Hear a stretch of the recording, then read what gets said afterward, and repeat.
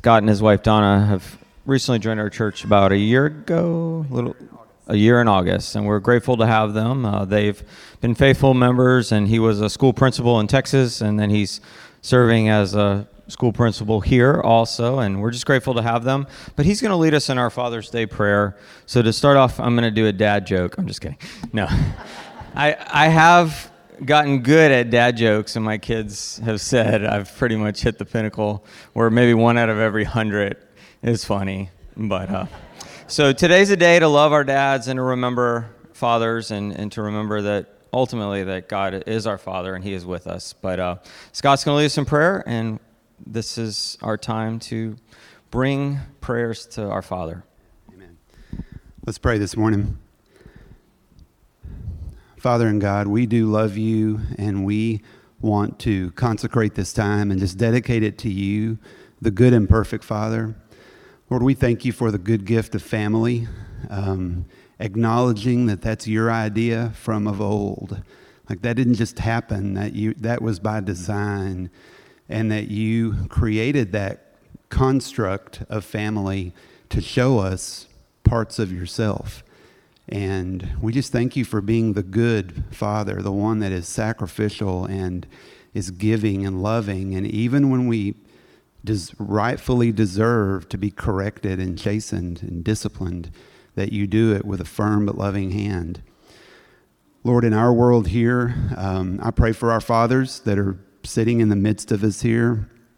I pray for families where there's not a father present anymore, like mine. And I just thank you for the good and godly influence of those fathers, but I also want to acknowledge that we're flawed and we just try to follow your example, and we do our best, but we fall short. And so I pray for those who are in a time of loss or who look back on earthly fathers that were far, far from perfect.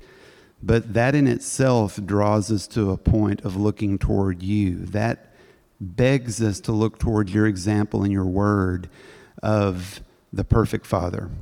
And so while we inhabit this place, this sinful place called earth, we just want to try to do your will, and we want to model that sacrificial service, and we want to try to lead rightly, lead our families rightly, knowing that we're going to sin and we're going to fall short and we're going to make mistakes, but that we would also do our best to point people toward you and to lead our families well, that we would be that example of godliness in our own imperfect way, stumbling forward step by step, that we would show our families, our kids, and even those that we become knit to that aren't biologically family, that we would show them your spirit and your love, that we would always seek to understand before being understood, and that we would always live in a posture of understanding and knowing that we are first and foremost sinner and only second sinned against. And if we would do that, we would be able to be a testimony to a family that transcends what happens here on earth, a family that goes beyond into the unknown, but one of which we have hope. And so I pray that over us today. We just love you. We praise you. We promise and covenant to give you all the honor and glory in everything that we do. It's in Jesus' name that we pray. Amen.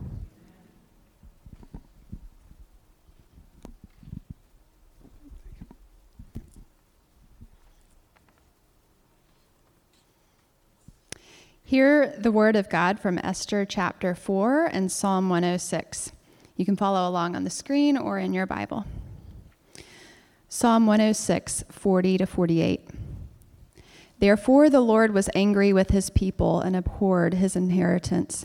He gave them into the hands of the nations, and their foes ruled over them.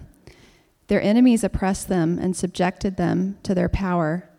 Many times he delivered them, but they were bent on rebellion, and they wasted away in their sin. Yet he took note of their distress when he heard their cry, and for their sake he remembered his covenant, and out of his great love he relented.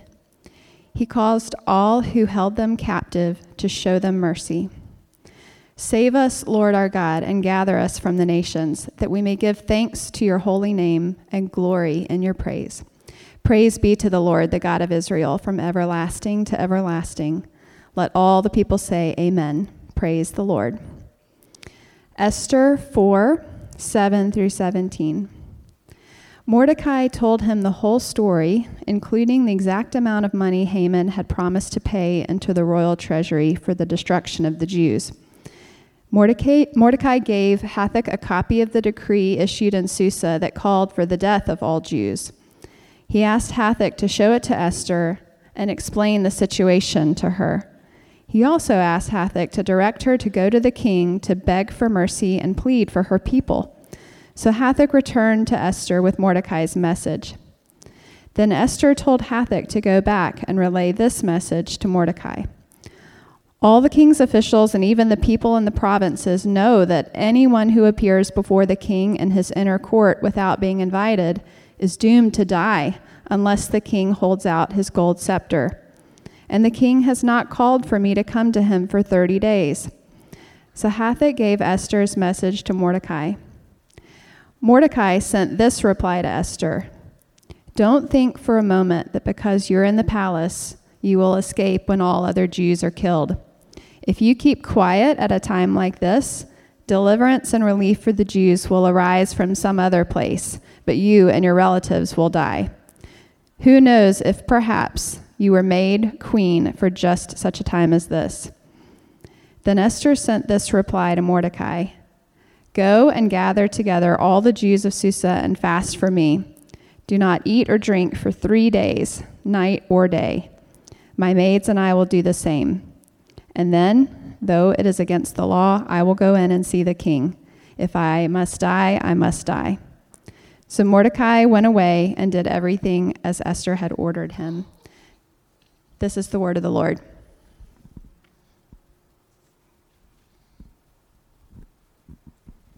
Thanks, Rebecca.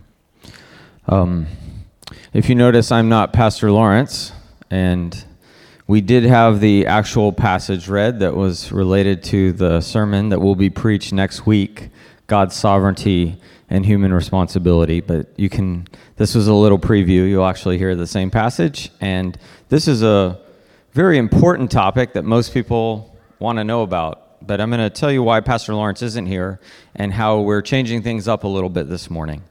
So yesterday at about 9:30 a.m., Gina Yu, our pastor's wife, went into the room where her son was sleeping, Josiah, and noticed that he was kind of like in a frozen state and his eyes were rolled back.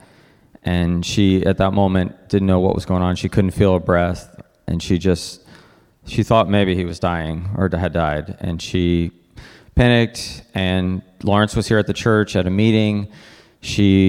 Ryan LaFree happened to be mowing their yard, his lawn service company. He was outside, and at that moment, in God's grace, that his weed eater wasn't on or anything, and he heard Gina. They called 911. Josiah was rushed to the emergency room. The good news is it was just a fever-induced seizure, which happens among children younger than 7. But the stress and just the long day that the youths went through yesterday. So we want to be in continued prayer for them, particularly for Gina. This was just a really traumatic thing to see your child in a state where you just feel completely helpless. Like there's nothing you can do. So we do want to pray for them. And then as Lawrence, he literally told Eric and I that he's like, I felt like I ran a marathon. Like his body was stiff yesterday and he was sore and just worn out emotionally and physically. And as we were saying, so what should we do for today? And he just said, there's a lot of prayer requests in our church. Can we just make this Sunday a day of prayer? And I thought it was fitting because when Esther and Mordecai hit the crisis, what do first? They fast and they bring their requests to God. And there are a lot of things that we need to pray for. We were praying in 2019 for Waypoint for just more opportunity to go out there and reach people and love people and point people to Christ in the community. But we're also praying for our own members, and we're praying for each other. There's some long-term illnesses that have affected many of our people. There's some hurt and some pain that people are working through in the past and things in their lives, and there's sin that we're all struggling with, that we're asking God to renew our hearts each day. We just have a lot to pray for. And we shouldn't always pray in crisis, but sometimes crisis reminds us that we need God. So we are going to have a time of prayer this morning, like Esther called them for 3 days to fast. And we're not going to have a 3-day fast, but we do challenge you as the elders of Waypoint to make fasting part of your prayer life. And we're going to continue to even set aside days of fasting for us as a congregation to do that, either for a full day or for a few meals. But for our guide for this morning, I wanted to take us to James chapter 5. And it starts off, and James says this: "If any among you is in trouble, let them pray." This is the NIV. In ESV, I think it's any of you are suffering. In the New Living, it says, if any of you are suffering hardships, let's pray. Let them pray. And presumably the prayer that James is encouraging here is for the spiritual strength to endure the trial with a godly spirit. So I didn't have a whole lot of time to prepare this time, so most of my notes are from a commentator, a Bible commentator named Douglas Moo, and I just looked at kind of his thoughts on James. So he says that when you look at this in the original Greek, and when you really see what James is telling them, is to pray that God would give them what they need to make it through this suffering, this trial, that God would either deliver them and get rid of it, or if it's not going to, the circumstances they can't get rid of, that God would give them everything they need to make it through that. And that might be your prayer request this morning. Some of you might be in trouble. You might be suffering hardships. And today is a day where you can bring that to God. You can pray in your seat. We're going to have a chance later where you can go up around the room. The elders and the prayer team will be around the room, and you can just go to them and say, you may not have disclose all the information, but you can be like, can you pray for me? I am suffering right now, and I need the body of Christ to pray for me. I need my brothers and sisters to be there for me. The next thing James says is, anyone happy, let them sing songs of praise. And we're going to have a time where I'm going to walk around the room and I'm going to give people a chance to share some prayer requests with everyone. We did this last Sunday, but also to share some praises, briefly share a praise. And we want to celebrate what God is doing. And then at the end of it says, if anyone is happy, I think the ESV says that anyone is cheerful. Maybe British people wrote the ESV. Let them sing songs of praises. And that's why we come and we sing songs of praises every Sunday, because we always have something to rejoice about.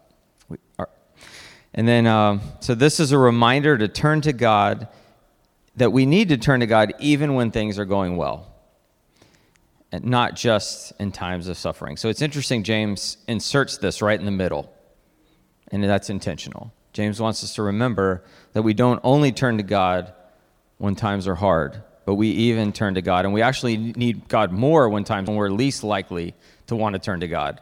We're like, God, thanks for giving me this blessing. All right, I'll take it from here. I don't need you anymore. I'll see you again when things go bad. And that's not the attitude. That's not a relationship. Imagine a husband and wife, or kids and parents. Okay, mom and dad, thanks for giving me all this stuff. I don't want to see you again until I'm in despair. And that's kind of what Jesus is getting at with the story of the prodigal son. So we want to be the kind of people who rejoice and praise God and turn to him even when things are going well. And singing is one way to do that. Yesterday I was at the Bulls game, and Durham Bulls, and it was fun, packed house, firework night. And at the end, they played the song Don't Stop Believing as everybody's walking out the door. And everybody loves that song. There's something about that song. And we have something so much better to praise than a silly song written from the 80s with a decent, beat. We have a lot to praise God for, and we're going to sing at the end of this worship service. So we're a singing people. We're a people who need to praise, and we need to sing together. So let's remember that. The next thing James says, if any among you is sick, let them call the elders of the church to pray over them and anoint them with oil in the name of the Lord. And the prayer offered in faith will make the sick person well. The Lord will raise them up. This is a call for those who are suffering from sickness to summon the elders, the leaders of the church, when you are sick and need prayer for perseverance and for healing. This is Douglas Moo, the commentator. He says, therefore, it is natural that the elders, with their deep and rich experience should be called to pray for healing. They should be able to discern the will of the Lord and pray with faith, with the faith that recognizes and receives God's gift of healing. At the same time, James makes clear that the church at large is to pray for healing. This is in verse 16. Therefore, while not denying that some in the church may have the gift of healing, James encourages all Christians, especially those who are charged with pastoral oversight, to be active in prayer for healing. And that's why here at Waypoint, the elders, we pray for you.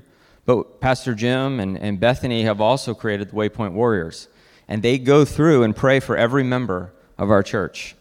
I'll get an email from Pastor Jim or one of the other Waypoint Warriors, say, hey, we're praying for you and your family this week, because they're working their way down the list. Because we believe in prayer here at Waypoint, and we believe that God's appointed certain people with just the gift or the desire right now and the ability right now, this time in their life, they want to take an extra special effort to pray for us. Every Sunday morning when we do our second worship set, they're around the room with yellow lanyards, and they're there to pray for you. They don't have any special magical powers or anything. They just are believers saved by God's grace who have the Holy Spirit dwelling in them, and they want to pray for you. And I do want to acknowledge that this word anoint with oil. Some of you might be like, ooh, that sounds a little weird. So what I have is today we are actually going to do this. If you come up for prayer, someone from the prayer team will take a little bit of oil and put it on their fingertip and just rub it on your forehead.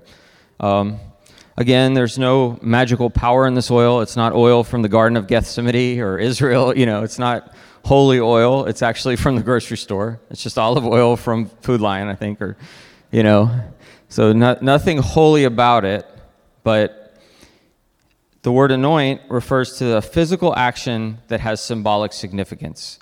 And David was anointed with oil in the Old Testament. Jesus, sometimes when he healed people, he used a physical sign to help them remember. So we're going to practice this practice because it's here this morning. If you're uncomfortable with it, you can just ask the person, say, please don't. But for most of you, if you come up, they're just put a little oil on your forehead as they pray for you. And as you feel that, you can remember that God is with you. His presence, the oil is representing something symbolic, that God is with you and God is with us. And we can trust that his covenant is anointing us, and he loves us, and he is with us. Then the next thing James says, if they have sinned, they will be forgiven. Therefore, confess your sins to each other and pray for each other so that you may be healed. The prayer of a righteous person is powerful and effective. Elijah was a human being, even as we are. He prayed earnestly that it would not rain, and it did not rain on the land for 3.5 years. Again he prayed, and the heavens gave rain, and the earth produced its crops. My brothers and sisters, if one of you should wander from the truth, and someone bring that person back, remember this: whoever turns a sinner from the error of his way will save them from death and cover over a multitude of sins. This is how James actually ends his letter. This is the final thing. He wants us to pray for each other because he knows that all of us are going to be struggling with different sins, and we need to turn to each other, and we need to confess it to each other. So this will kind of be the last part of our opportunity to pray for each other. And one thing I do want to point out, this is really cool, is that the righteous man, or the person in Greek, in the righteous person is simply the believer. If you read this in the original context, it's not like there's this super class. What James is implying here is the person is righteous by virtue of receiving forgiveness through Jesus, and they're part of the people of God. Prayer, James wants to make clear, is a powerful weapon in the hands of even the humblest believer. It does not require a super saint to wield it effectively. And that's from James Moo, who studied the book of James his whole life. There's nothing in this language. The righteous person is all of us who profess Christ. We all have the ability to pray for someone. Even if you're a baby Christian, you're just barely figuring it out. The power of the Holy Spirit is inside of you that created the world and raised Jesus from the dead, and you can pray for someone, and you can, and God will work through you. That's the promise of the Scriptures. And then the last part of this is, do you need to confess sin? Do you need to pray for sin that you're struggling with? You're a new creation in Christ. God has provided a way for you to receive his grace and be healed from sin. But we know that we're broken people and we fall back into it. We're forgiven people, and one of the ways we live out this forgiveness as the redeemed people of God is to confess our sins to each other. This is a gift that the body of Christ that we have, is the ability to confess our sins to each other. Now, at first, this is really hard. Nobody wants to admit their flaws, but once you do, it's a beautiful thing. Because once you expose yourself and you open yourself, and you realize that other people are opening themselves to you, you have this ability to really grow stronger and grow closer to each other and grow closer to Christ. This is how groups like Alcoholics Anonymous and similar groups actually work, because the person has to get to the point where they confess that they have a problem. Well, all of us have a problem. All of us need to accept God's grace and to remember that we're forgiven, but we're still broken, sinful people. So that's why James gives us this command.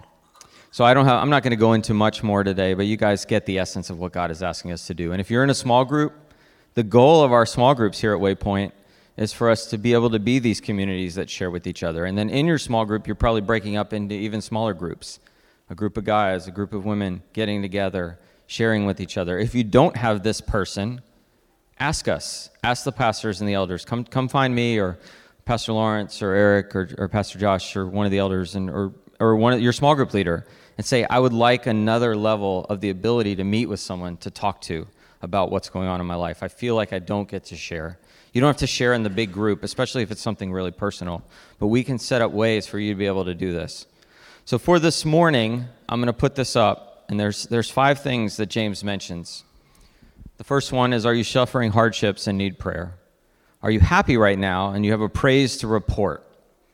Are you sick and need prayer? Are you struggling with sin and need prayer? And the final one is, this is kind of how James ends the passage. Are you wandering from the truth and need prayer? Not all the time do all believers always be like 100% confident in everything. There are times when you're going to struggle, when you're going to have questions, you're going to have doubts, you're going to have fears. Sometimes they're related to these other things. When hardship comes, you're struggling in your faith. I'm a pastor. I've struggled in my faith. I counsel people all the time who struggle in their faith.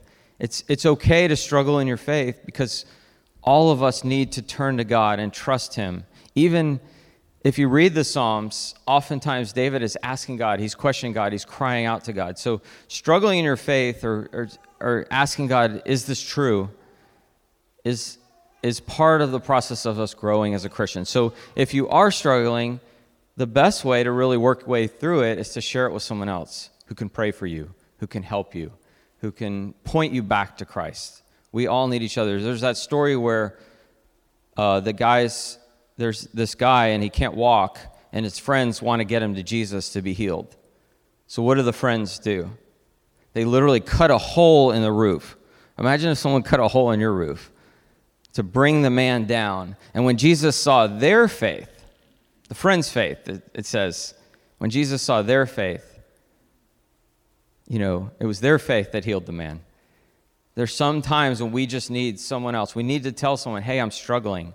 I'm struggling with these sins. I'm struggling with doubt and fear.